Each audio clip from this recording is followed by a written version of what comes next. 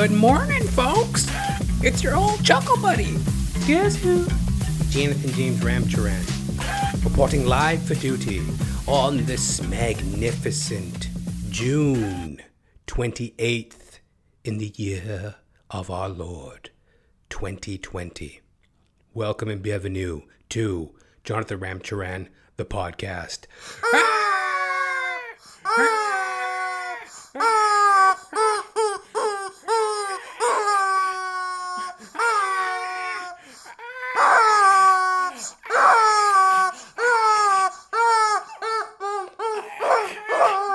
Rubber chicken blowjob.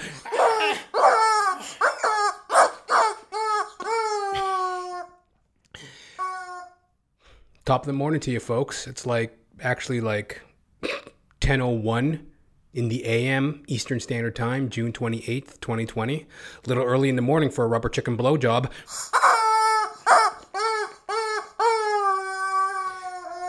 Rather a little late in the morning, you know? You'd be up at the crack of dawn for that, you know? Which came first, the chicken or the egg? Neither here nor there.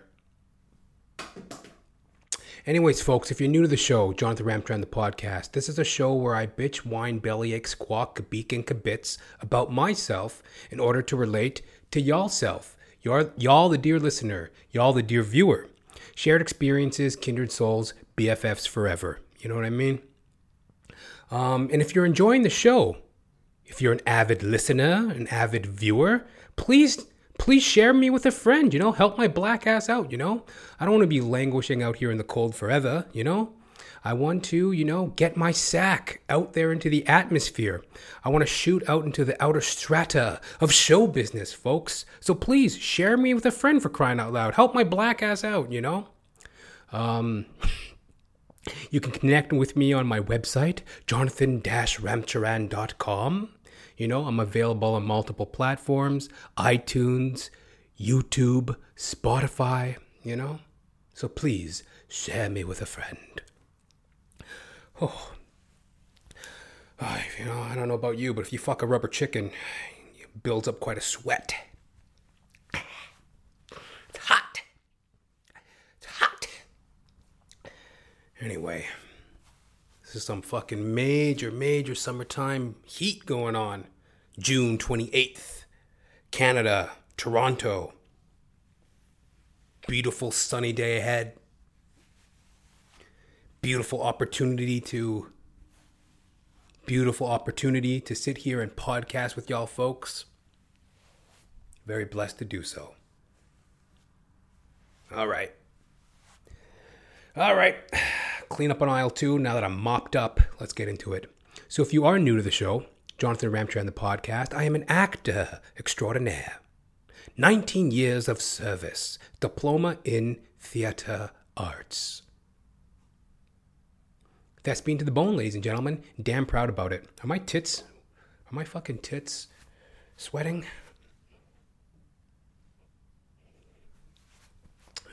Mop that up. Yeah, 19 years of service, diploma in theater arts, thespian to the bone. And, you know, I've been thinking a lot, you know, COVID-19, pandemic 2020, a lot of industry at a standstill, you know, lurching back and forward. Do we open? Do we reopen? Do we open? Do we reopen? Open, close, you know? So it's like, you know, a lot of this jerking kind of uncertainty in industry in general. And it has me thinking about my career and moving forward. One thing that has come to mind is the idea of, you know, supply and demand. Basic economics, right? Economics? Basic economy shit, you know, supply and demand. And the very interesting thing about performing is that, you know, there's never quite a demand for it, but there's always a supply. You know, there's never quite a demand for actors, demand for entertainment, but there's always a supply. There's always somebody out there trying to shoot for the stars, catch a hold of that fucking star and ride it into the, wonderland, Hollywood. And while there isn't quite the demand for the performer, I do believe there is a need. There's always a need, It's just a very attractive career. People are attracted to it for many different reasons. Some are earnest in their approach, They have a talent, they have a need to entertain, they have something that they want to express and share with the world, a story that they want to showcase. Others are in search of fame, fortune, power, I mean, that's just what it is. If you are of my mindset, if you have the same mindset of myself, I'm more into like an authentic sort of entertainer, somebody who does it for the love while being aware of, basic economics, supply and demand, So it's like, okay, yeah, there might not be a demand for every sort of performer, but there's definitely a need. And if you can balance that in your performing world, and if you can balance that in your performer life and find how to make yourself needed, find how to make yourself, well received by others, to be a gracious guest, so to speak, I think that's the challenge of any performer. You know what I mean? I would say that the basic game of performing is like basically 50% talent, 50% salesmanship. You got to get the contract, right? It's not always easy. So I've been thinking about that during pandemic. And, I'm stepping up my ambitions. I'm taking more risks. I'm putting myself out there. I have currently been penning a project of my own, to be penned, produced, and performed by yours truly, Jonathan Ramcharan of Jonathan Ramcharan, the podcast. That's coming down the pipe very soon. If all goes well and, there ain't no reason why it shouldn't, as long as I keep my foot on the gas, I should have something to show to you guys fairly soon. And it's something that will be fresh for the podcast and hopefully something to, sort of like a business card, sort of like an extra tool in the hunt. I'm like a fucking tiger out there trying to chase down a fucking penguin, just to get my ass on that stage, on that screen, right? So hopefully it's another tool for me in the hunt for showbiz. Hallelujah. So there you have it, folks. Jonathan Ramcharan, actor extraordinaire.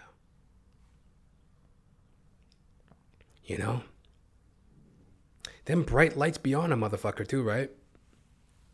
Lights are on me, sweating, it's hot. It's a little hot. That's called inflection, when you say a word in a certain way to give it a bit of a bite, it's hot. It's hot.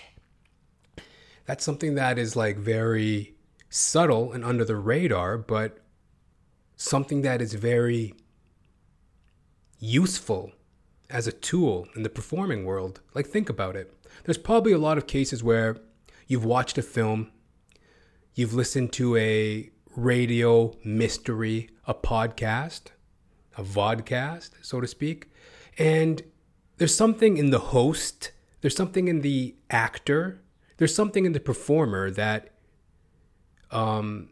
you gravitate towards, and maybe you don't know what it is other than you like it and you don't really think much about it, but it's, much of what happens in the performing world, if you're on your P's and Q's, it's by design, it's by talent, it's by consideration.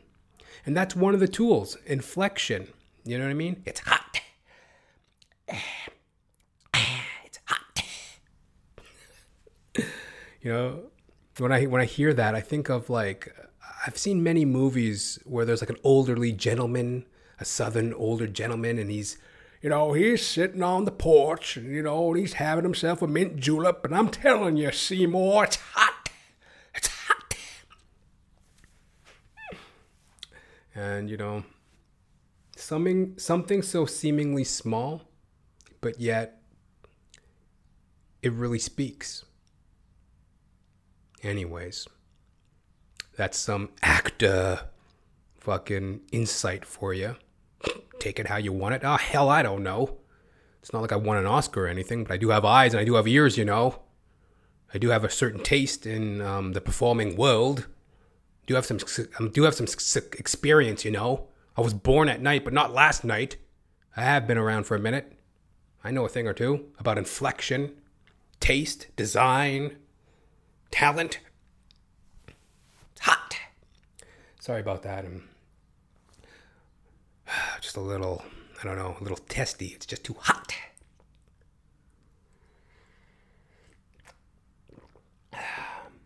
Subsequently, as I am an actor, working my way up the showbiz ladder, one rung at a time, one measly, slippery, slimy rung at a time.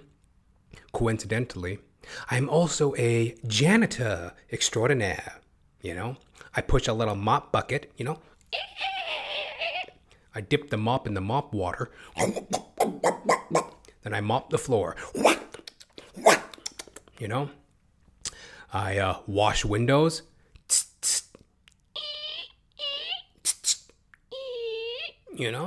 I push a garbage trolley.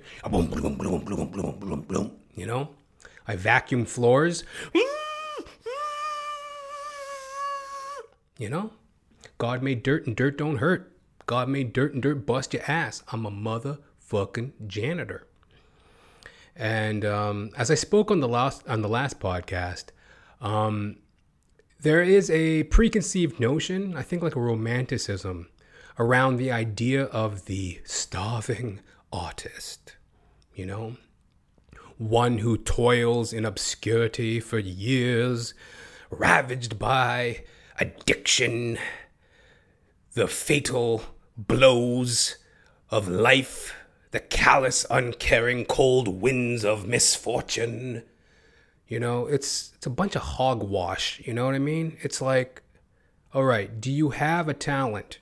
Do you have a willingness to learn the skill? Do you have a basic amount of talent? Are you willing to work at what you do? And are you going to go out there and try to get work? Like really try. Everybody has that romanticized notion, oh, he's a starving artist. He slept on couches. He lived in cars. He, scrambled and scrimged and begged and borrowed and lived hand to mouth and panhandled, all to become a famous actor one day. It's a bunch of hogwash. You know what I mean? People look at you as a parasite, a pathetic, low-life loser, rotten, shiftless, crummy, good for nothing. They resent you. You know what I mean? How long can you indefinitely live on somebody's couch before they're like, grow up, get a job, you fucking hack? It's not a good look.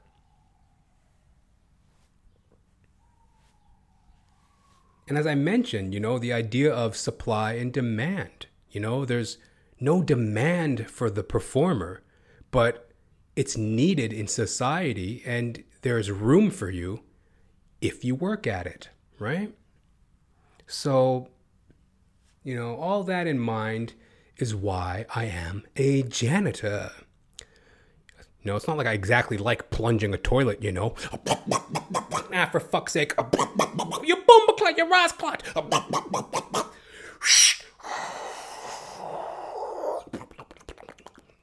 It's not like I like plunging a toilet for fucking pennies an hour. You know what I mean? Some pitiful rate payment. I'm actually well compensated, actually. It's actually a decent job, but it's not like I want to do it. You know what I mean? And that's the sacrifice and compromise, What it does do is it gives me a competitive wage. It keeps the lights on. It keeps a roof over my head, food in my belly, shirt on my back, I'm able to produce my show, Jonathan Ramtran, the podcast. It requires equipment.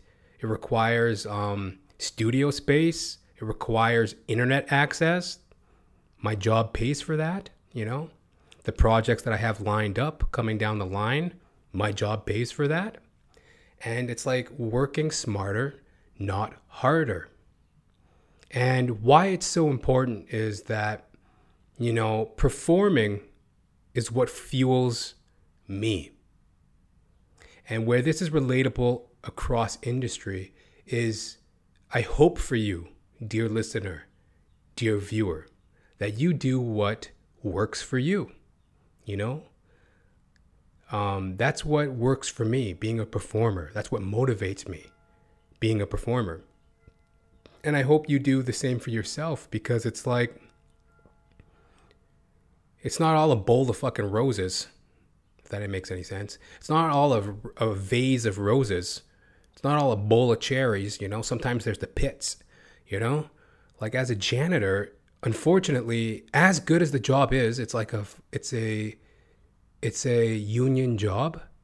I'm working as an essential worker at the moment during COVID-19. It's kept me fed with my bills paid. Like, I'm fortunate for it. I'm very grateful for it. But, in the pursuit of doing what works for you, what you want to be, in that pursuit, you start to see in life that there's so many unfulfilled, miserable people. And in my opinion, what you want to do is to, stay focused on your goals, put forth the best amount of good vibes, put out a good vibe, try to be as good as you can to your fellow human being. But you got to block it out, man. Case in point, as I am a janitor, how I came to this job was simply, I was a temporary worker, right? I was a temporary worker. They had called my agency to request a temporary worker. They saw my work ethic, they liked me, then they hired me. That's how I became a janitor at this particular location. But in the course of time, I've been there for a year and a half, I started to recognize, there's some kind of hierarchical struggle within the building, It's all about keeping up with the Joneses, status. People have so many strange egos and issues. People talking at each other, talking down to each other. The reverence certain people feel that they need to be held by. The low down way in which they look down at people that they deem less than themselves. You know what I mean?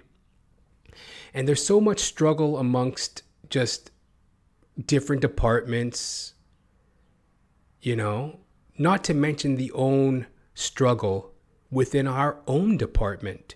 Because if you're new to the show, I've spoken on these type of matters many a times. I talk about how just, unfortunately, we live in a world that is motivated by self-interest, cynicism. So where this is a relatable point is, I'm sure there's a lot of you out there, you go to work every day, you feel like you're doing your job, you feel like you're minding your own business, yet there's somebody poking at you, bothering you, getting up in your shit, criticisms, complaints, requests, right? There's tons of that as a janitor. I just try to block it out and remember that I was chosen to work there. I was recruited to work there. I have a good rapport with my supervisor and my manager. So any criticism is coming out of somebody's mouth who is delusional, egotistical.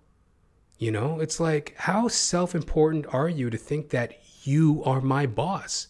You're not my boss. It would be a completely different thing if I was sitting here saying, I can't stand my supervisor. I can't stand my boss. They're always criticizing me and blah, blah, blah. It's like, no. I get along great with my manager and my boss. Why? Because I understand and I respect that they're my supervisor and they're my boss. They give me an order.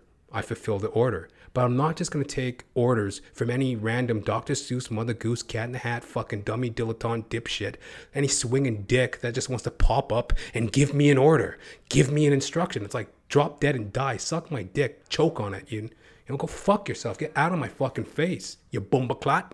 You know, slap the taste out your fucking mouth. You know, it's not always easy being a thespian, you know. Sometimes you have to fight, you know. You know, just because I'm a thespian actor extraordinaire doesn't mean I'm going to take shit from any swinging dick. You know what I mean?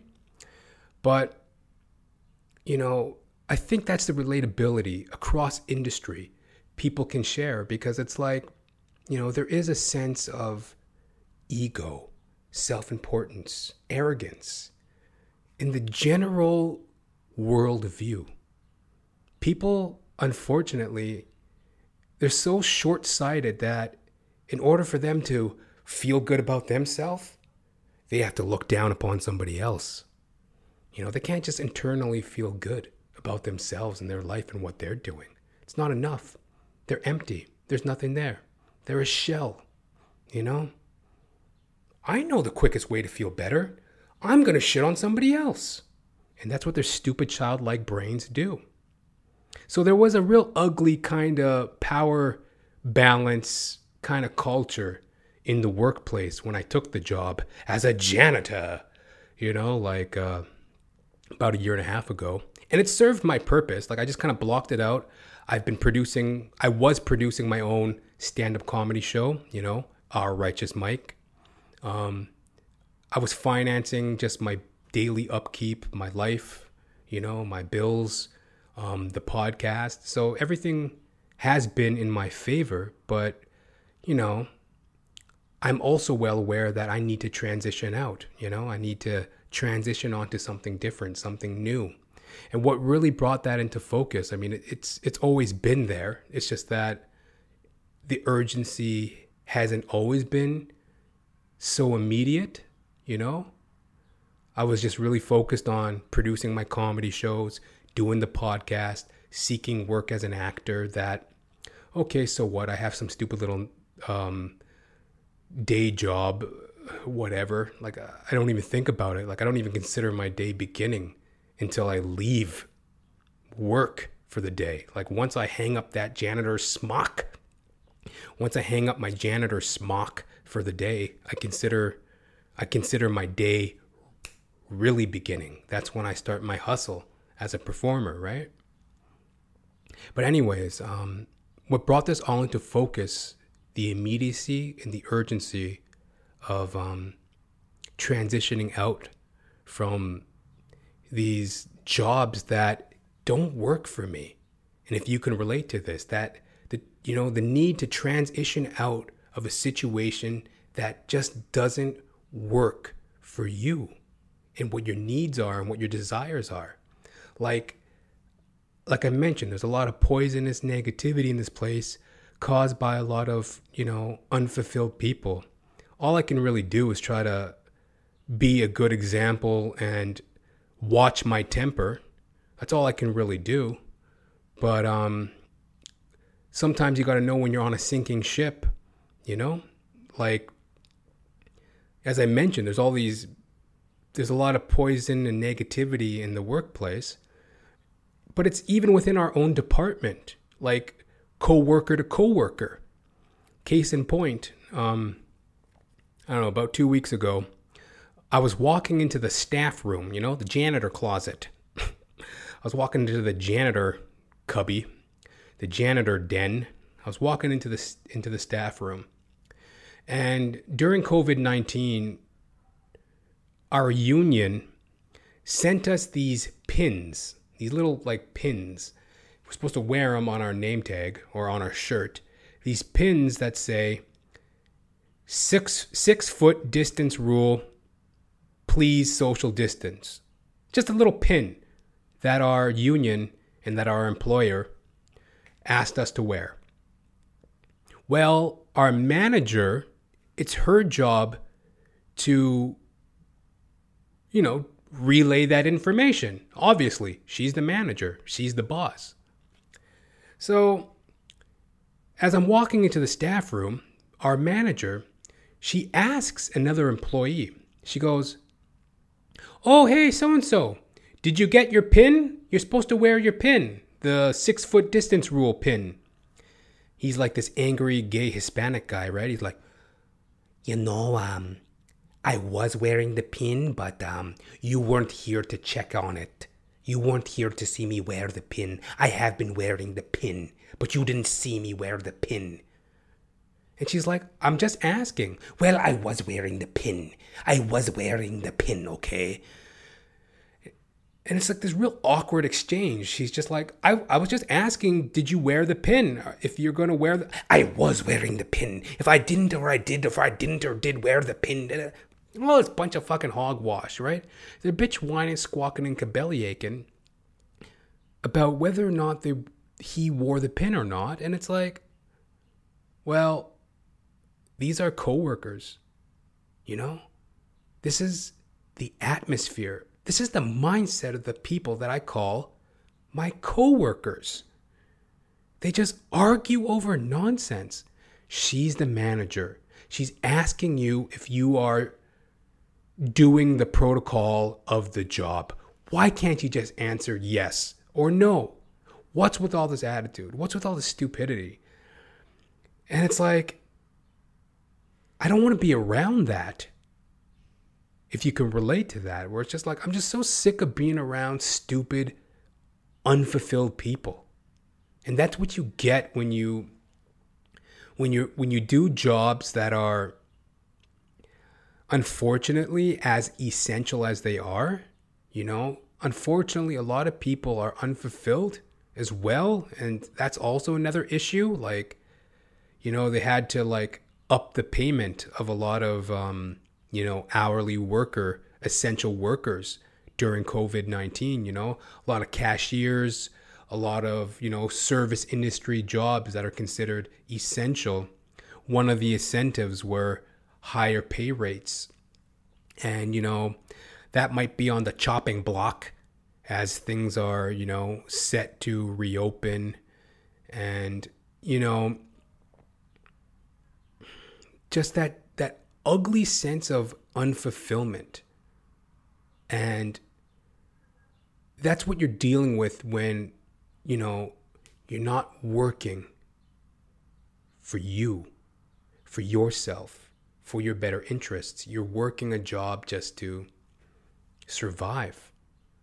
And there ain't nothing wrong with that, but in the long term, you know what I mean? The fight has to be for self-sovereignty.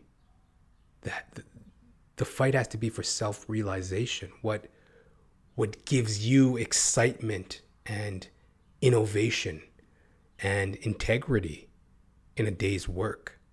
So, I'm just going to try to block it out, keep going forward, be grateful to be an essential worker during COVID-19. And, until I get to that place, I'm just going to keep pushing my mop bucket, mopping floors, washing windows, pushing that garbage trolley, vacuuming. And if it's good for the goose, it's good for the gander. Hallelujah. So there you have it, folks. Jonathan Ramcharan, janitor extraordinaire. Janitor extraordinaire. Yeah. Grabbing a sip of coffee. Don't mind me, folks.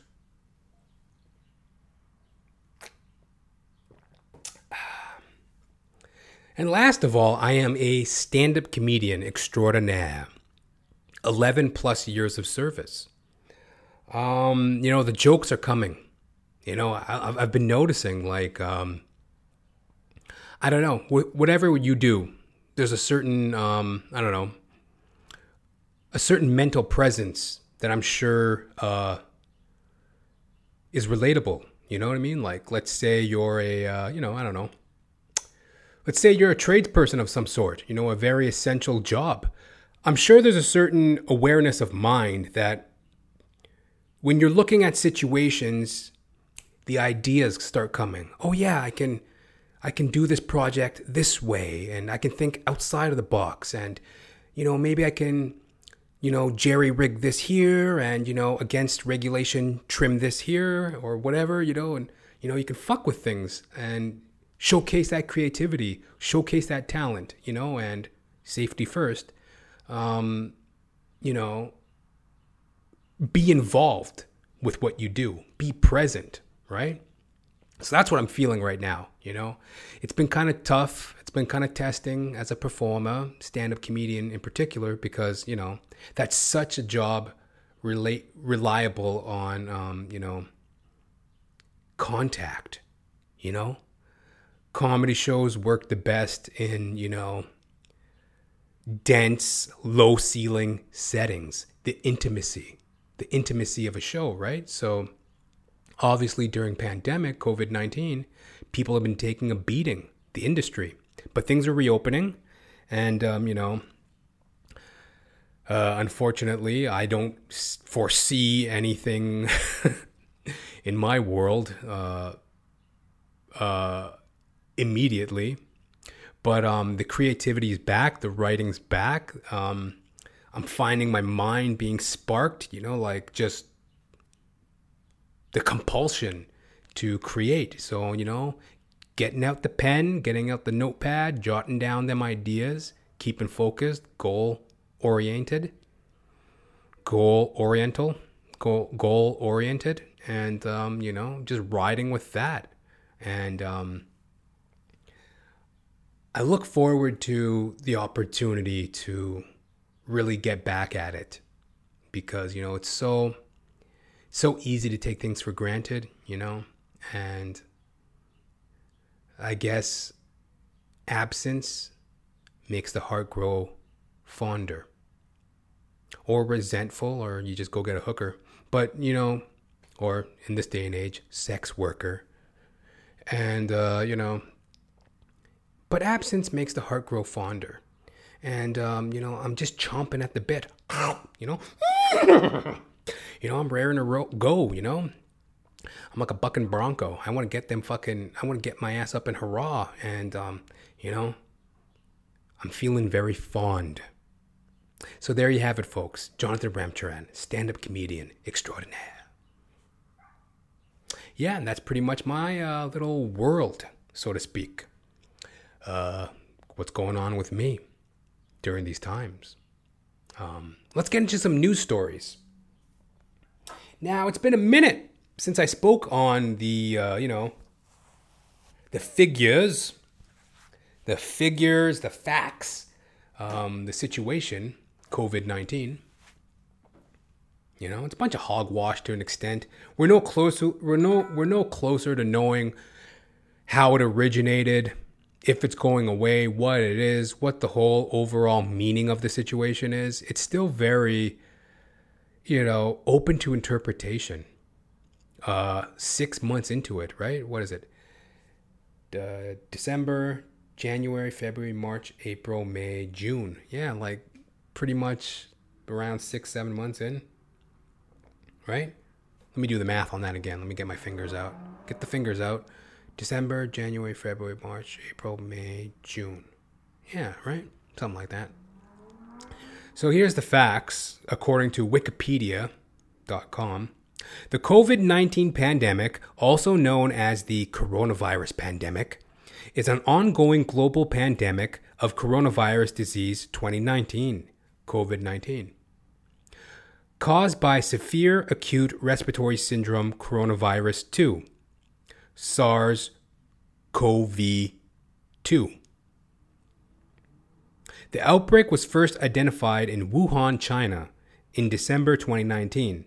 The World Health Organization declared an outbreak a public health emergency of international concern on January 30th, 2020, and a pandemic on March 11th. As of June 28th, 2020, more than 10 million cases of COVID-19 have been reported in more than 188 countries and territories, resulting in more than 400,000 and 9,900, no, 40, Fuck me running. I'm dumb. What is it? 499,000. That's 499,000? Yeah. 499,000 deaths. More than 5.06 million people have recovered. Yeah, so 499,000 deaths and 5.06 million people have recovered. Yeah, so that's kind of the situation there. Nothing new, nothing to write home about, nothing to ring the alarm about. I guess one big thing in the news, because for some reason, maybe it's that I'm in Canada, but it's like it seems like America overshadows everything. Because like, you briefly scroll through the news of the day, what's considered newsworthy, and it's all about US, Donald Trump, love him or hate him, it's so one of the big stories is like, the mishandling of the situation by President Fake News, Wuhan bat pussy, drink bleach, inject yourself with cleaning products. It's going to be okay. Get plenty of sunlight. DJ Don J. Trump, it's Donald Trump. It's like the overshadowing of that whole American situation. It's getting kind of, I don't know what it is. It's getting kind of just, you're just sick of hearing about it. At least in my opinion. I'm just like, oh my God, enough with this guy. Enough with the sensationalization of this fucking dumbass. You know what I mean? But it's just like front and center from, I guess, like a Western perspective. But anyways, one of the big stories is like the mishandling of the whole COVID-19 situation. And is Donald Trump, what that will mean for the upcoming presidential election, 2020, I believe in the fall, November. Something like that, right? So,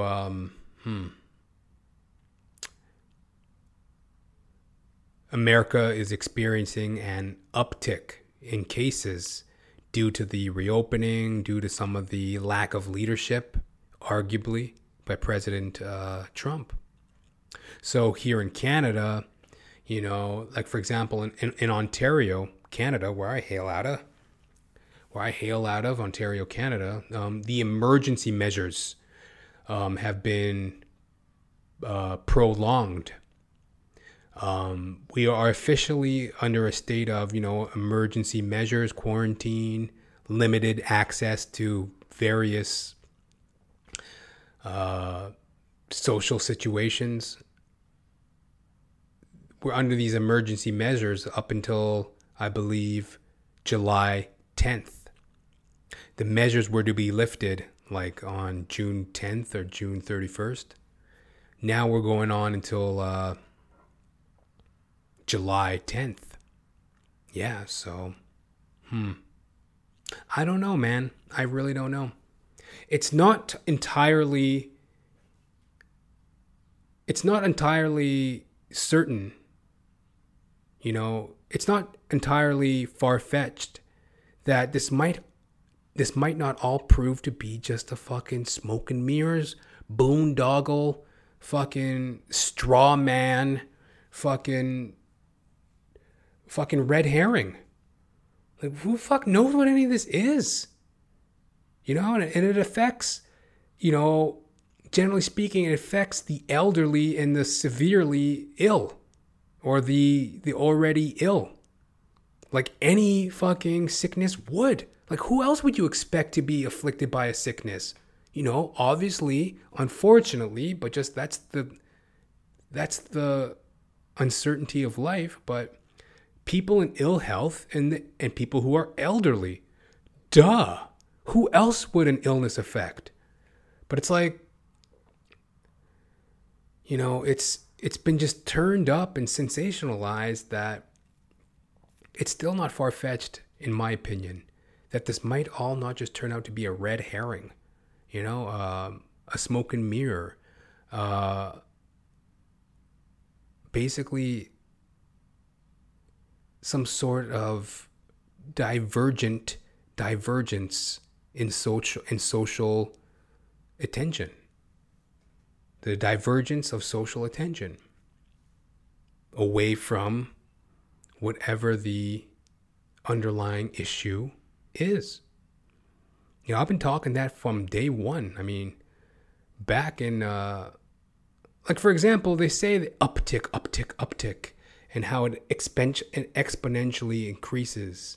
And diddly dum and diddly doo, da diddly da, diddly da. For all their fucking fear on that matter, how come there's no other information to what it is, where it came from, what it all means? Yet it's exponentially getting worse. How do we even know that's true? What, just because some dickhead fucking scientifical dildo fucking said so? That means that, a fucking generation of people should be, lacking in their education and their right to, experience themselves. You know what I mean? This has put the kibosh on the experience of the self. It's like, fuck you. Listen to the government. But I mean, I really don't know, man. I really don't know. I've been singing this song since fucking day one, pretty much. Like, Go back in the lexicon of Jonathan Ramcharan, the podcast. Like, I think somewhere like February or March, I was going on about COVID-19 conspiracies, Was it biologically engineered by China? Was it biologically engineered by the United States? Is this something to do with the Middle East? Is it, some environmental conspiracy? What the fuck is it? What's this all about? Anyways, hit me up, jr.thepodcast@gmail.com. How do you feel about the situation? That's enough for now. All right. Unfortunately, more sad news during this time of pandemic, anti-racism protests, 2020. In regards to Breonna Taylor, the young black woman shot in her bed by a SWAT police team with an unannounced knock. They just barged into her door and shot the fucking place up. Would it have killed you? Hello, it's the police. We're thinking about killing you. Like, can't you at least give a heads up? Well, unfortunately, there's more pain and turmoil in that regard. Here's a news article. This is from cbc.ca. One person fatally shot at Breonna Taylor protest in Kentucky. Video posted online appears to show a man opening fire into a park as people scramble for cover. Authorities were investigating a fatal shooting Saturday night at a park in downtown Louisville, Kentucky, where demonstrators had gathered to protest the death of Breonna Taylor. Reports of shots fired at Jefferson Square Park came in around 9 p.m. local time, Louisville Metro Police said in a statement, followed by calls that the Jefferson County Sheriff's Department was performing life-saving measures on a male who died at the scene. Shortly after, police were told of a shooting victim across the street at the Hall of Justice. That person was hospitalized with non-life-threatening injuries. Video posted on social media appeared to show a man opening fire into the park as people scrambled for cover. The footage later showed at least one person bleeding profusely on the ground. Officers cleared the park and police are trying to gather as much information as possible in order to identify all who are involved in the incident. The statement said, "No information about arrests, possible suspects, and the victims' identities and ages has immediately been released. Officials did not immediately release additional information."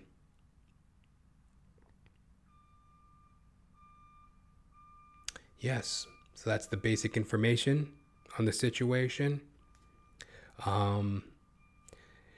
No release to the victims or the shooter, but one person shot dead, and another person with I guess non-life threatening injuries, but was shot as well.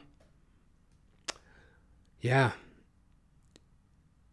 This whole anti-racism protests, this whole situation is so tragic because it just it spawns more and more and more. And this was a peaceful protest. They were peacefully protesting outside this government, outside the steps of City Hall, I believe it was.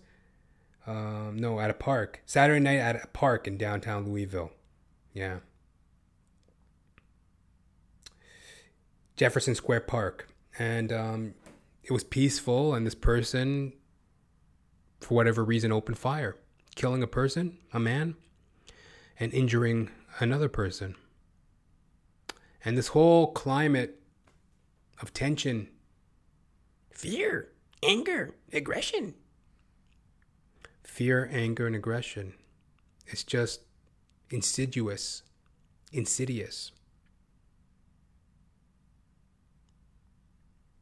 In regards to that, something here in Canada, something similar along the lines, but was present before the real anti-racism protest movement.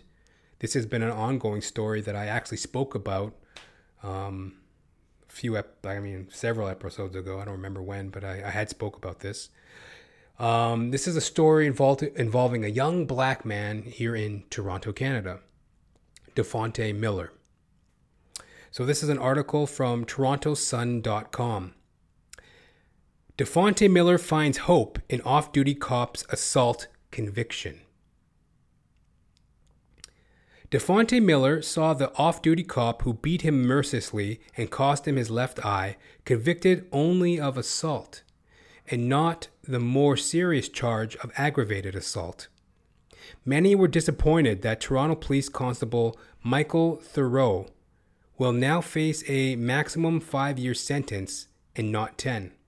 Yet the young black man took the judge's verdict as a win on Friday.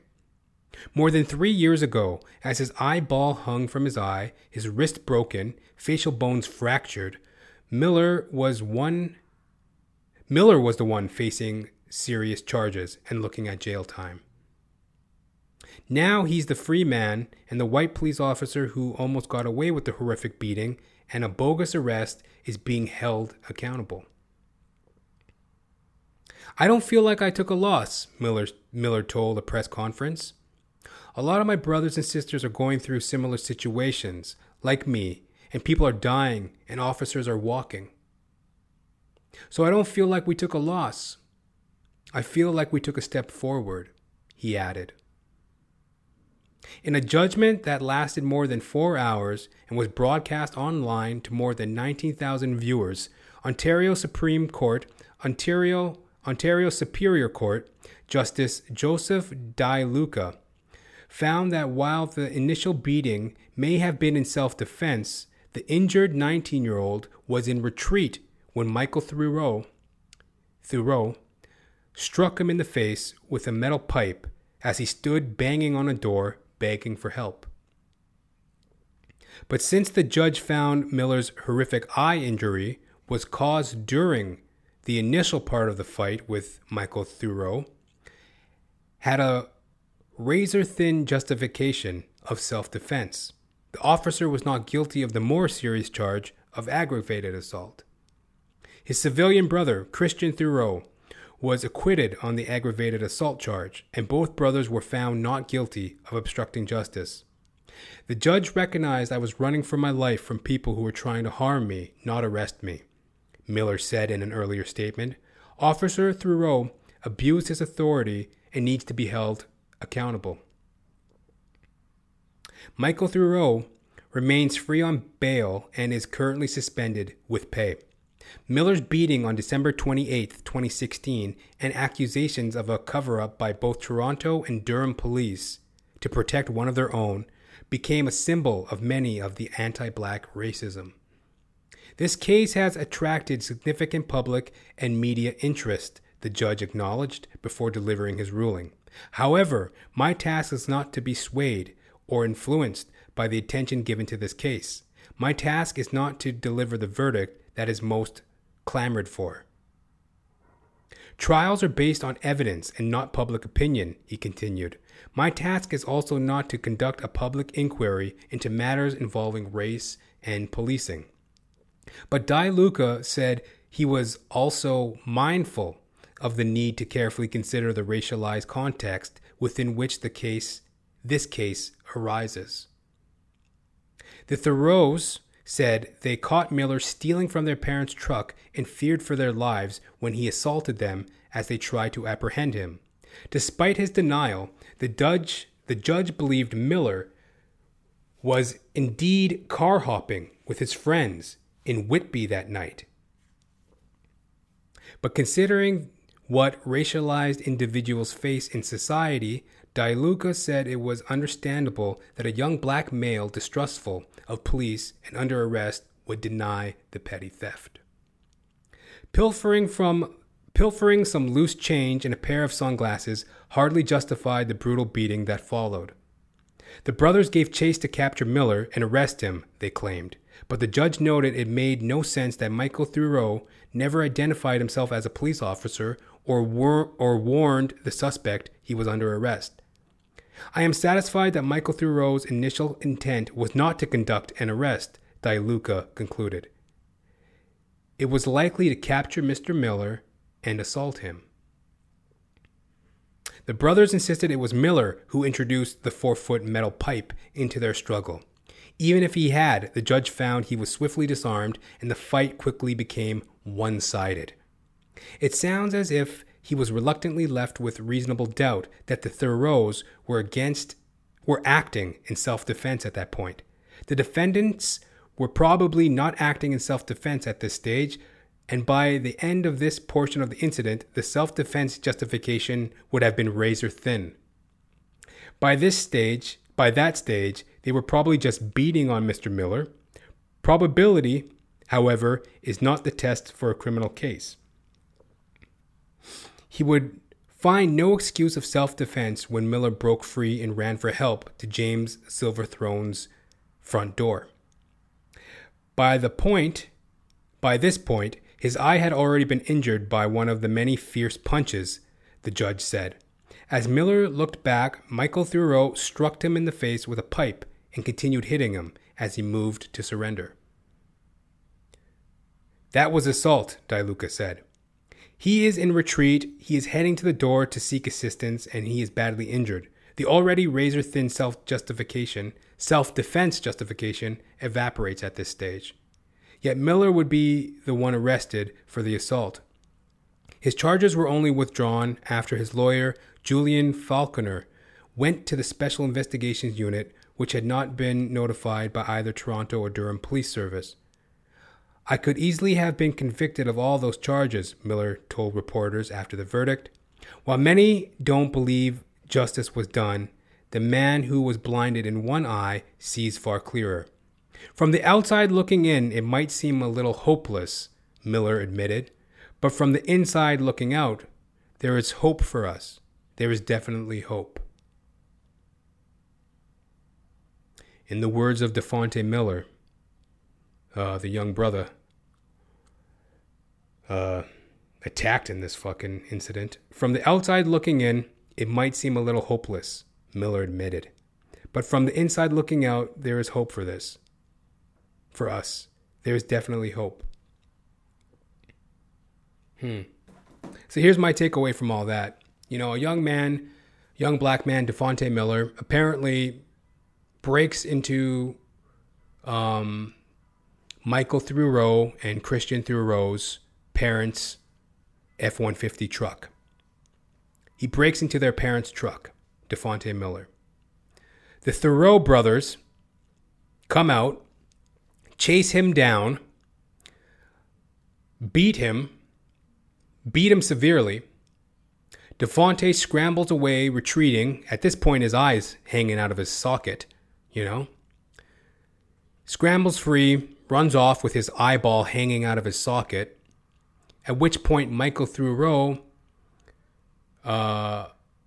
gives chase. And as Devontae Miller's ringing a doorbell in the neighborhood for some help from this attack, he turns around and is bludgeoned in the face with a 4-foot metal pole wielded by Michael Thurow, police officer, off-duty cop. At which point, or rather, who doesn't announce himself as a police officer? At no point does he announce that he's a police officer. Stop, you're under arrest. Stop in the name of the law. No, he just beats this kid. I'll say this quickly.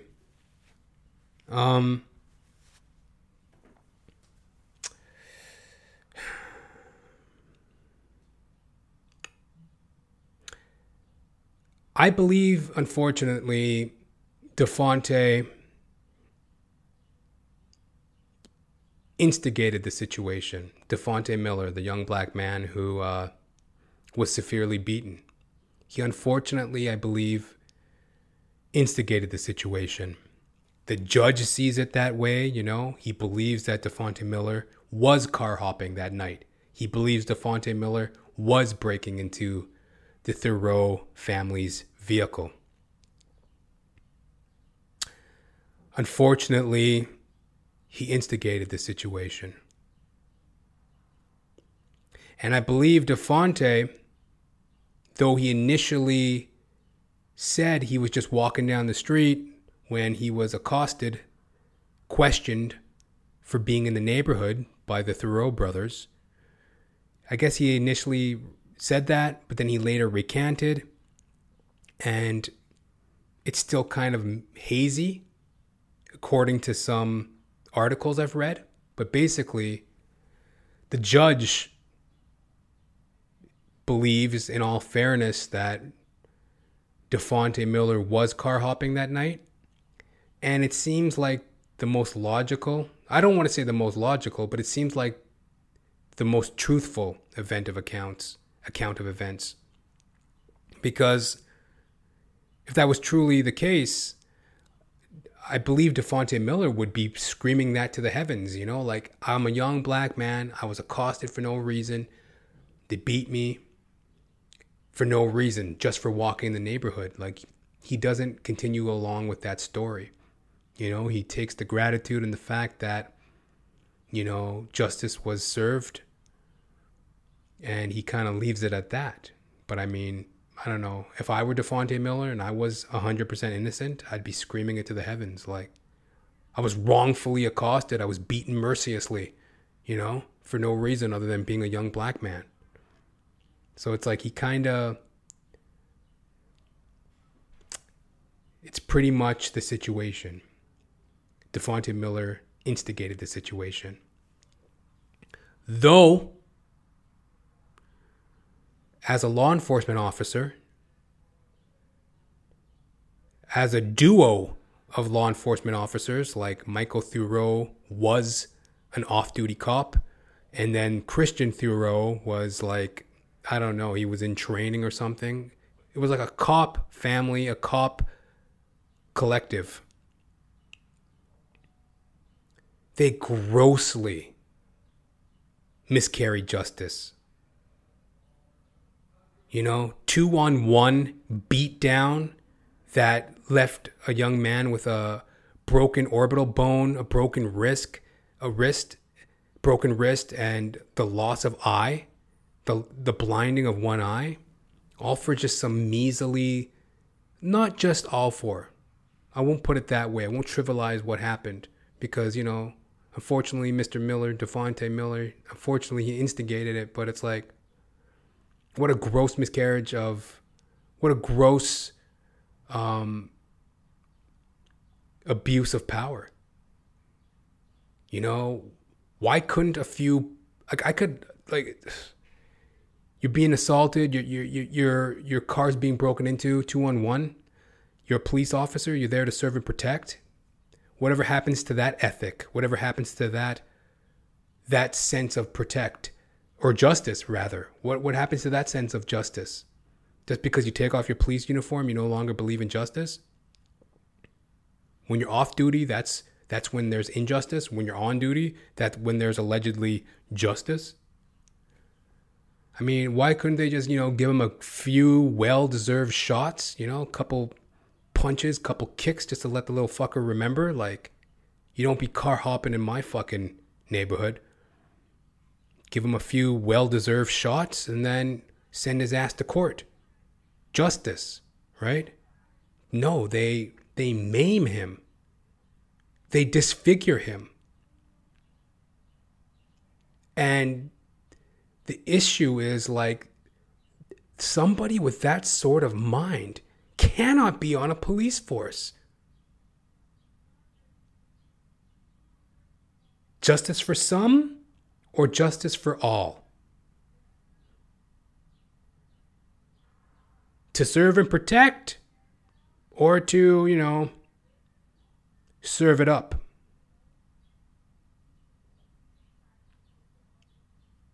That type of lack of insight, gross abuse of power cannot be on a police force.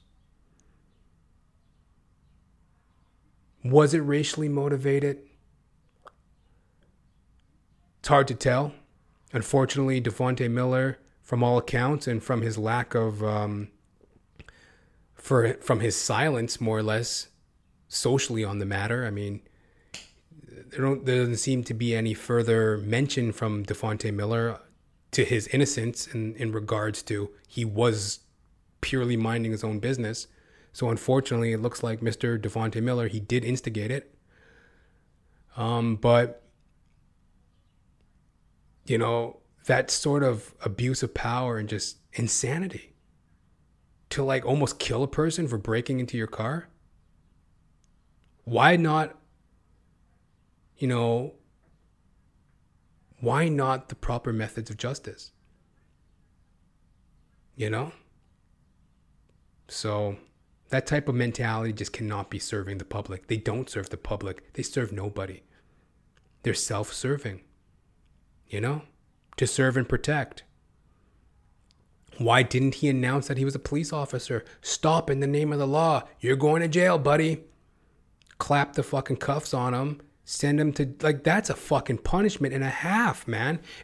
Whenever you get entangled with the court system over something like theft, or that is a punishment in itself. Now you are marked. Now you are branded. This person is a thief.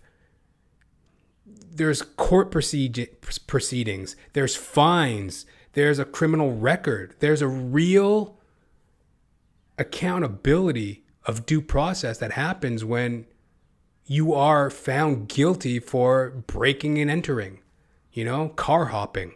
I mean, that's a punishment in itself. Why couldn't he just deliver that sort of justice? Why couldn't he have just given him a couple shots to the stomach, kick to the back, and then, okay, buddy, you're going to jail? No, nobody would have bitched, whined, and squawked about that. That would just be like collateral damage. You know what I mean? It's like, yeah, I found him breaking into my car. We wrestled. I punched him a few times, kicked him in the stomach, and then turned him into the cops. I mean, that probably wouldn't have even entered into court as a factor. It's like, yeah, we were in a scuffle. He was breaking into my property. We had a fight, hit him a few times, and then I slapped the cuffs on him. It probably would have just been like I said, collateral damage. It's very unmanning to have your ass beat. Just a few punches to the face and a kick in the stomach. That's very unmanning. And then being put under arrest and sent down the proper lines of justice, that's more than punishment. That's more than enough punishment. That's proper justice. That's not what happened here. Michael Thurow, Christian Thurow, they abused their power and it was an overkill, an overstatement, rather.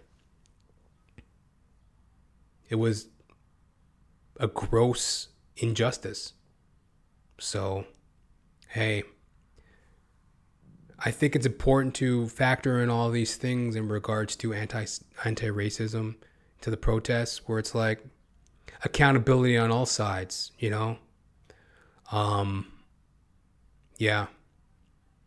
And if we can have that accountability, I think it will help people to see the clearer picture and not be so swept up in emotion, because it's like,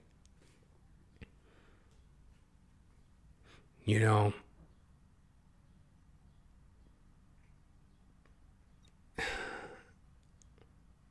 it's like no one's free when others are oppressed. You know, it's got to be justice for all. And everybody has to feel, everyone has the right to be included in a democracy. Right? Everybody has that right. And instead of misinformation and skirting the issues, we need to have these real dialogues and get down to the meat and potatoes of it all. Even though I'm a pescatarian, you know, I only eat fish. But, you know, I'm not against getting down to the meat and potatoes of a situation, figuring it out. And, you know, I'm happy Devontae Miller could have that insight. He gave a beautiful kind of statement, showed some maturity and understanding. He says, "From the outside looking in, it might seem a little hopeless," Miller admitted. "But from the inside looking out, there is hope for us. There is definitely hope. And I hope that us is in regards to all of us.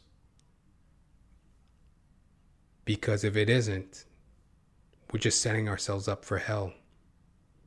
Hallelujah. It's your old chuckle buddy, guess who? Jonathan James Ramcharan, reporting live for duty on this magnificent June 28th in the year of our Lord, 2020. Yes, you know, plodding along, keeping at it, keeping strong, you know. Hopefully this pandemic shit shall be behind us, you know. Trying to enjoy the best we can. Trying to enjoy the summer the best we can. We got to stay safe. We got to stay focused, you know. Hopefully we're at the end of this thing and, you know, we'll be able to kick it. Anti-racism protests 2020. Hopefully change is coming. We can kick it, you know.